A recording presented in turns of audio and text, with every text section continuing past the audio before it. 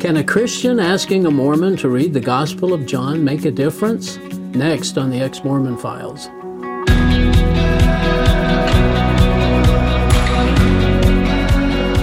Hi, and welcome to another episode of the Ex-Mormon Files. I'm your host, Bishop Earl, and I appreciate you joining us again. And today, and for the next week or two, we're going to be introduced to just a wonderful couple.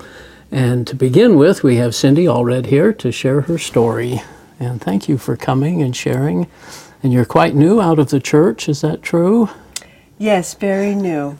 Less than a year at this point. My goodness, but it's been quite the journey, hasn't it? Yes.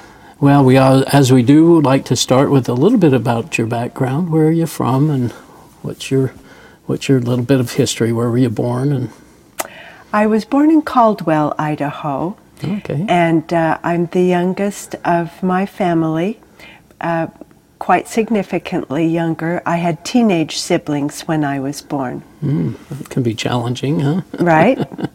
But they were planning on me. I wasn't a surprise. And my parents made a big point of always saying, this is our bonus. So I always was very much loved. I bet. And I felt the love from my parents and from my siblings too, growing up. And then I always looked up to them and watched how they lived their lives. And they set a good example, I suppose. They set great examples. Were they LDS? Was your family? Our family is all LDS. Okay. And in fact, you have quite a background, I believe, on one side of the family. Right. Parents, grandparents, great-grandparents, and beyond. So through my mother's line, we're descended from the brother of Joseph Smith Sr. His name was Silas. Oh, my goodness. How many brothers did Joseph Sr. have, do you know? You know, I don't remember exactly how many. But at least Silas was there, right? And you descend from him. Right. So you've done a lot of family history, did you? Well, I haven't done a lot, but there's been a lot done in my family.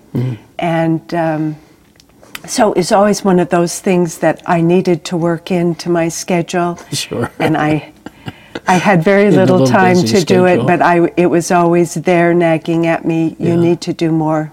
I guess you did the active things for young people and primary, mutual, and right. All that stuff. And I attended primary in Caldwell. And something interesting that has come to mind as I've been on this journey is that in primary, we studied the New Testament. That was our course of study, right? And we each received our own New Testament, a little larger print than usual, so it was easy for children to read. Wow. And we went through the entire New Testament. We had our little red pencils, and we marked scriptures, and we really did study about Jesus. Wow, that's interesting. I think that, I guess that foundation has been helpful. That foundation was very meaningful for me. Yeah. Right. Yeah. So then later you go to seminary, I guess? Yes. Okay. Graduated from 4 years of seminary. Would have taken more if more years were offered. And then after graduation from high school, I attended Rick's College, and I took probably more religion classes than I needed to take, just because that's what the program was. And did you study the Bible even more at this point, or did you start? I mean, I'm sure you read the Book of Mormon as well. And mostly it was Doctrine and Covenants and Book of Mormon, a little bit of Bible, but it seemed like each time we would study the Bible, it would be mostly the verses that supported things in the Doctrine and Covenants, and so it was cross-referenced. It wasn't really a study of the Bible as much as just supporting, like you say, the doctrine of Mormonism. Or right. Doctrine and it was principles of Mormonism with supporting documentation that had been pulled from the Bible. Now, do you, I guess you'd always planned on marrying in the temple? Absolutely. Is that for sure? No other place to marry. Marry a returned missionary and all that stuff? Right. And, was encouraged never to date anyone who wasn't marriage material. So I didn't. You didn't, huh? No. So how old were you when you met your husband? Well, we met very young. Did you? Because I was 12 and he was 13. Oh my goodness, in the same ward? Yes, and this was in Rexburg, Idaho. Uh-huh. My dad passed away when I was 12. Oh. My mother wanted to move to her hometown, and so we did. We moved to Rexburg, and during the first month or so that I was there, Dave was taking a shortcut through the backyards, and most people in Rexburg at that time did not have fences, so it was very common to cut through backyards. Running through the yards. Yeah. And I was either taking clothes off the clothesline or putting some on, and he showed up in the backyard. That's how we met. And did you have any sense that this would be a lifelong companion, or at that point? No, he was just a cute guy, and we made friends, and oh, that's fun. A group of kids would get together each evening with our baseballs, mitts, and bats, and we'd play ball at a school that was close by, an elementary school. And all the kids in the neighborhood that were available would show up, and we would just have a great time playing ball. Wow. Well, eventually it gets a little more serious. Was that during high school or after high school? It was during high school. Yeah. But we did hold hands in junior high sometimes. You remember that, huh? Right, yeah. He was my first formal date. Yeah. And I wasn't yet quite 16. So when he asked me out, I said, "She won't let me go, I'm sure of it." And he persuaded me. It took quite a lot of persuading for him to persuade me that I could risk asking her, because I didn't want to make her mad by asking something I knew the answer was no. Mom would be mad at that, huh? Right. Well, anyway, so you end up going together for a while, I guess. And he goes on a mission.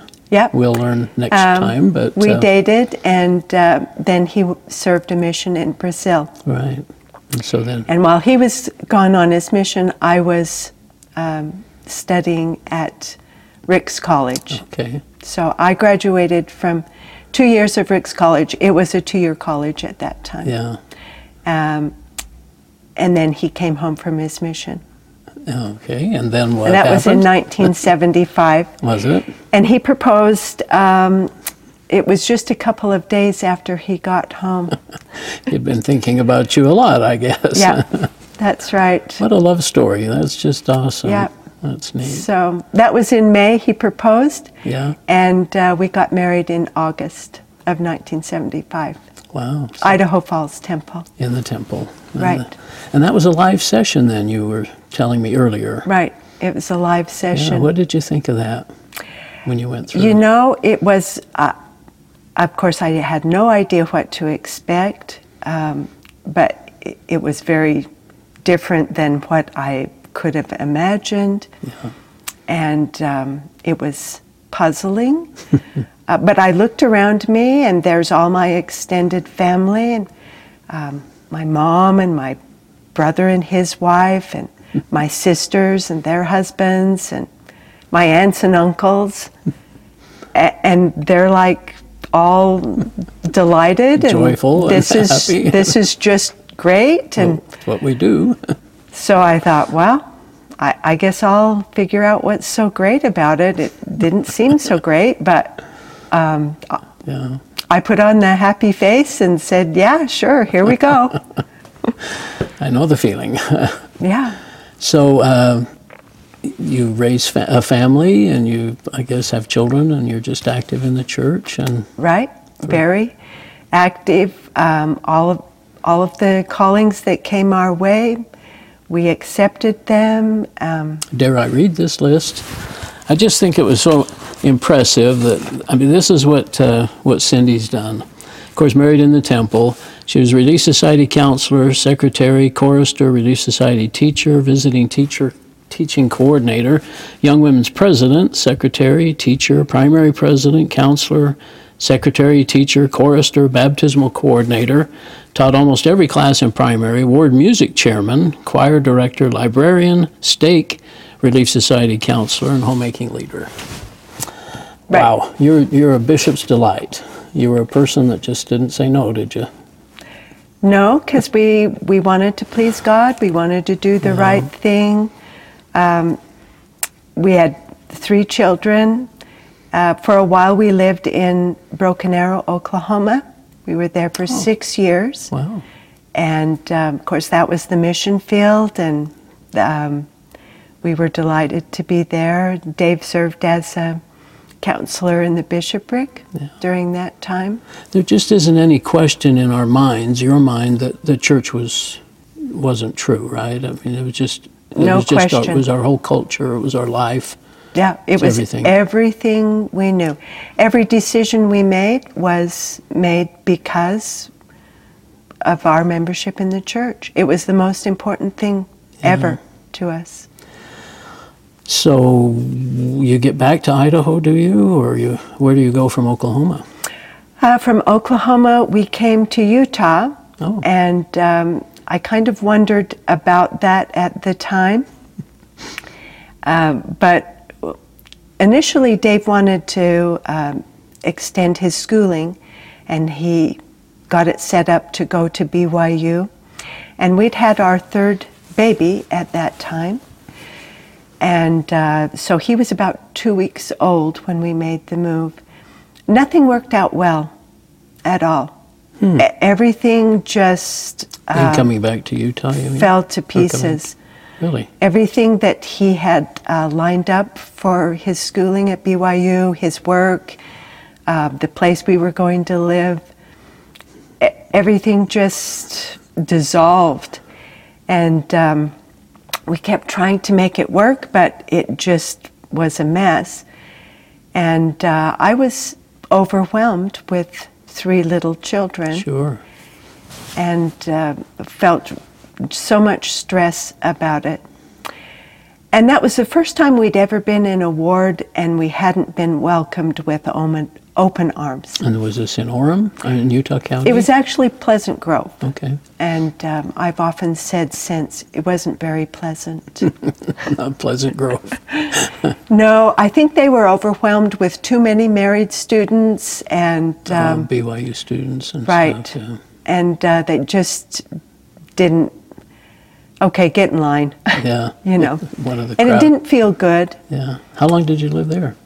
It was about 6 weeks, I think. Oh, was that all? Right. Then where did you go? I said to Dave one night when I was completely just distressed over it. I'd been to the grocery store and no one would even look at me.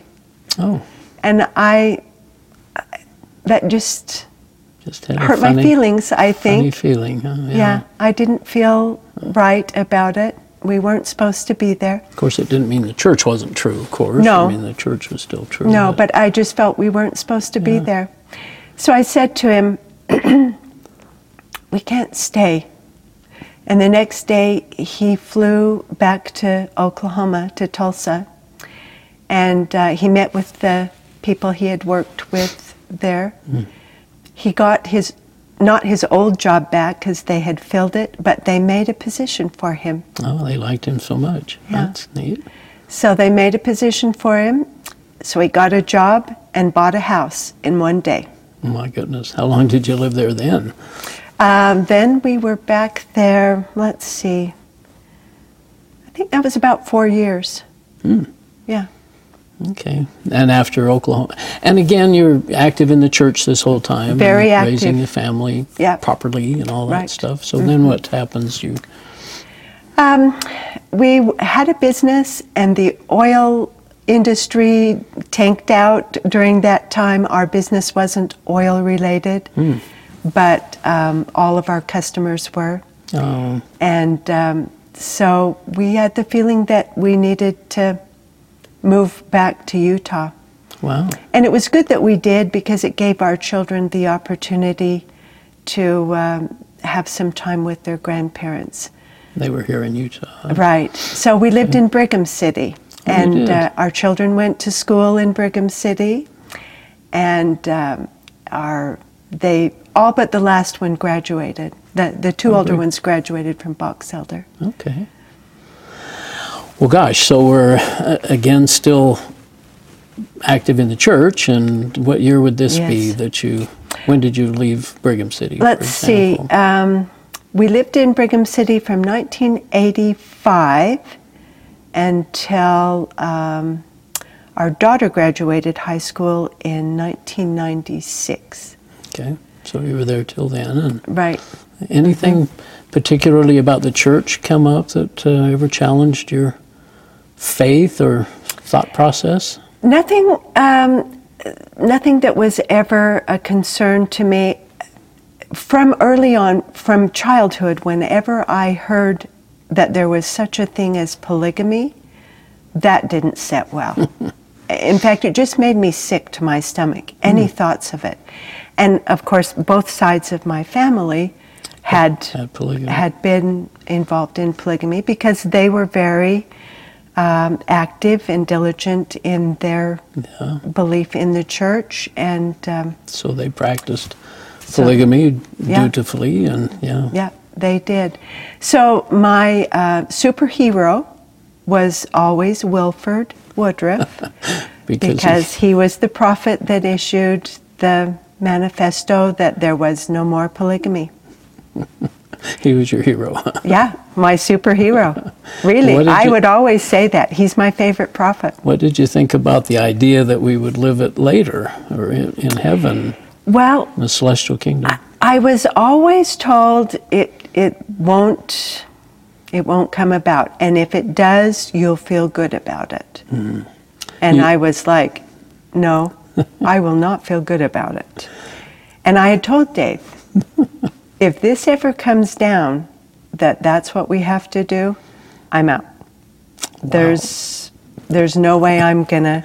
You're not even gonna wait for the explanation. You're just out. No, I'm not sharing my husband with. Well, supposedly the first wife has the right of refusal, but right. That didn't work out too well for Emma Smith, but right. I've learned that since. Well, so tell us about your journey here a little bit. What kind of got you thinking? We started out telling everyone that a Christian had challenged you to read the Gospel of John. Is that early on in things? I had been this young man's primary teacher, and we had developed a friendship that we had kept going years after.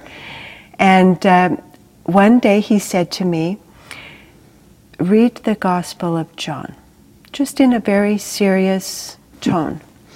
And I said, okay, yeah, I'll read the Gospel of John. So I did, and about a week later, then the two of us discussed it, and he told me things he loved about the Gospel of John, and I said things that I loved about the Gospel of John, and then it was very natural and when was this? And easy. It was about 3 years ago. Oh, that recent then. Or okay. Somewhere around 3 years ago. It wasn't something that I, flagged and said, hey, this is a red letter day or anything. It was just the normal part of life. You think God was maybe softening your heart a little bit, or was there any of that going on? Now that I look back, I think he was softening my heart. Yeah. Making me ready. Getting ready. Right. So what actually does kind of tip you a little bit? Well, I read the Gospel of John several times because Mark would say, read the Gospel of John. And I'd say, well, we did just read it. Well, read it again. Okay, we would read it again. And we kept discussing it. And this went on for about a year or so before anything else showed up. But one day in the fall of 2017, our youngest son, Spencer, who lives in Las Vegas, he called and said, "Mom, I'm preparing this lesson on church history. I'm doing some research so that I'm ready for it, because if questions come up," he's like us, he's very thorough, and he wanted to be ready to answer any questions. This was a gospel doctrine class? It was Sunday gospel school? doctrine, Yeah. right. He was the Sunday school president, but he felt like he shouldn't be asking people to teach if he himself wasn't willing to teach. So he put himself on the rotation. So he was teaching about once a month. Okay. Did he ask you to read along with him, or what happened? No, he said as he was preparing this, he came across some conflicting information about history, and he wondered what I thought about it. And so he asked me some questions, and so I gave him the answers that what I had been taught, what I had taught my children, what I had taught in primary for years. And he said, "Would it surprise you if that's not really what the church is publishing about the history now?" And I said, "Well, yes. Yeah, that would be very surprising." And I said, "Where have you found this?" It kind of made me worried that he had read something he shouldn't have been reading. Yeah. And we don't do that. No, of course not. No. But he sent me a link for the church history essays, and said, this was where he'd found the information, and he asked me to look into it. Well, I looked at it and saw that there were 13 of those essays. I was really busy. I was too busy to take time to read all of that. Okay. So I said to him, "I'll read 2 of them. I'll read the first vision, and I'll read the translation of the Book of Mormon." Because really, if there's problems with those 2... Yeah, those are kind of foundational, aren't they? Right. Yeah. Well, everything else is going to hinge on those. Sure. So if there's not problems there, then, everything else can be worked out. So I read the first vision one first, and right away I realized why he was having distress. Things you'd never heard before or considered. Yeah. I'd not been aware of the various versions of. Now, how is it that you go through seminary, Rick's College, Institute classes, you teach and we're taught, and sacrament meetings and general conferences, and we don't know this stuff? How is that? I don't know. Yeah. That was the thing that perplexed me. Yeah. So I went all through that essay, and I started comparing it back and forth, because I had a whole bunch of church history books, and I compared each individual thing, and I'm like, this is not the same. Why are they saying this? Who wrote this? Does the church, do the leaders know that this is out there? And it's on LDS.org, of course. Yeah. Yeah, that was my first thought. Oh my goodness, someone has hacked the church website. Oh, did you really? Yeah, I thought for sure they had. Not that this is official doctrine, but this is somebody had hacked the website. Right, yeah. That's funny. I was pretty sure that the leaders of the church, the 12 apostles, the first presidency, I was sure they couldn't know about that. Amazing. Amazing. So did you continued studying, thinking, listening, doing things? Yes, I dived in deep. I read every essay. I followed every footnote. I was just appalled. Was Dave aware of this? He noticed that Spencer and I were talking a lot on the phone about every day. And we were conferring, and he said, "What's up with you and Spencer?" And I said, "Well, there's these essays, and perhaps you would like to join us reading them. And his attitude was, no, I'm not reading any essays, because clearly I was upset. Yeah. So he didn't feel like he needed to get upset. Well, Cindy, gosh, we've almost running out of time here, and one thing I wanted to make sure, you had a little verse or some things that you wanted to read from your phone there. And because when everything fell apart for me, and I mean everything fell apart, Earl. Yeah. It was like an earthquake, and there I was in the middle of a pile of rubble and dust everywhere from the devastation. It's just shocking, isn't it? I was sobbing my eyes out.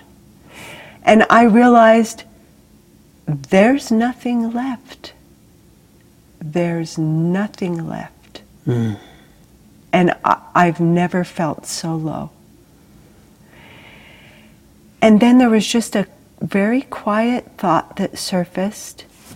And I realized that those ancestors of mine who joined early on in Mormonism, they had been Christians. True. Before they got involved. And they had Bibles and loved Christ. And I said out loud, I'm going to hold on to Jesus for all I'm worth. And that was what saved me. Right there on that spot. I was sinking into the abyss. And so here's my message that comes out of all of it. Give yourself some time to think about what is of value to you. Do you value truth? Do you want to know God and His truth? Don't take my explanation or anyone else's experience over your own thoughtful consideration of truth. Do think deeply.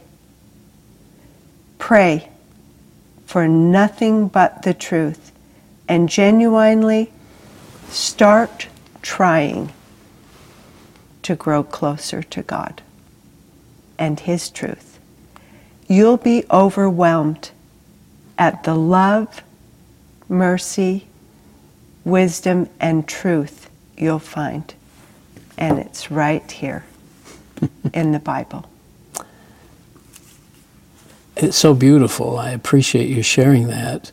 I guess I'm just wondering why it is that Mormons don't know their Bible better, and why so many that do leave become atheists or just give up on everything. If the only true church isn't true, then they just give up on everything. Why do you think you were able to transition with Jesus this way?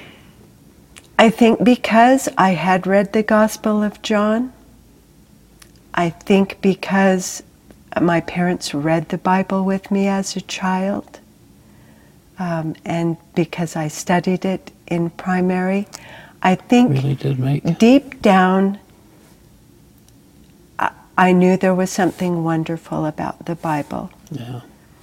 And I had my doubts about it because of the 8th article of faith as far as it's translated correctly. Don't we all? Yeah. But I think that's it. And you know, I've learned since reading the Bible exclusively with no cross-references and no other agenda, just reading it as a little child. And really that's what we are. We are little children. Yeah. I say we're baby Christians because we know just a little bit. I wouldn't say that I'm a seasoned Christian by any stretch of the imagination. We just had to start over from the first step. But it's a joyful journey, isn't it? It's so joyful. And there's such a freedom in knowing what Jesus did for us that we couldn't do for ourselves. And right. I would have said, we understand grace. As a Mormon, as you would a Mormon. say that? We didn't. No. I didn't understand anything about grace until I started reading it in the Bible with no other things. Without the Mormon filter. Right. Yeah. Just straight. And now I can't wait to start reading every morning. Is that right? Yes. It's just so beautiful. Yeah. And just yesterday, there was a verse that hit me from John. It's chapter 6, verse 28 and 29. Then they asked him, "What must we do to do the works God requires?" And that was always on my mind. God's requiring a lot of work from me, and I was working diligently. So this would say stuff like going to the temple, pay your tithing and all that. What does Jesus say? His answer is so simple. Jesus answered, "The work of God is this, to believe in the one he has sent." That's it. That's all. It's so beautiful, so simple. Right. Yeah. That's the work. Yeah. There's nothing in there about all these other duties that I always felt exhausted, worn out, but I pushed to do more. Well, Cindy, thank you so much for sharing your story, and we're going to get a chance, I think, to talk to Cindy a little bit later, in a few more posts or a few more interviews. But we really appreciate your sharing that, and you're a delightful lady, and I'm so grateful that you were able to bring Jesus along in this journey. Actually, it was Jesus who brought me. I knew you'd say right. that, but yeah. But it just seems like it's such a difficult thing for so many LDS to keep Jesus with them. I'll tell you, Earl, I was the least likely candidate to walk out of Mormonism. The least likely. Of anyone I've ever known, I'm probably the least likely.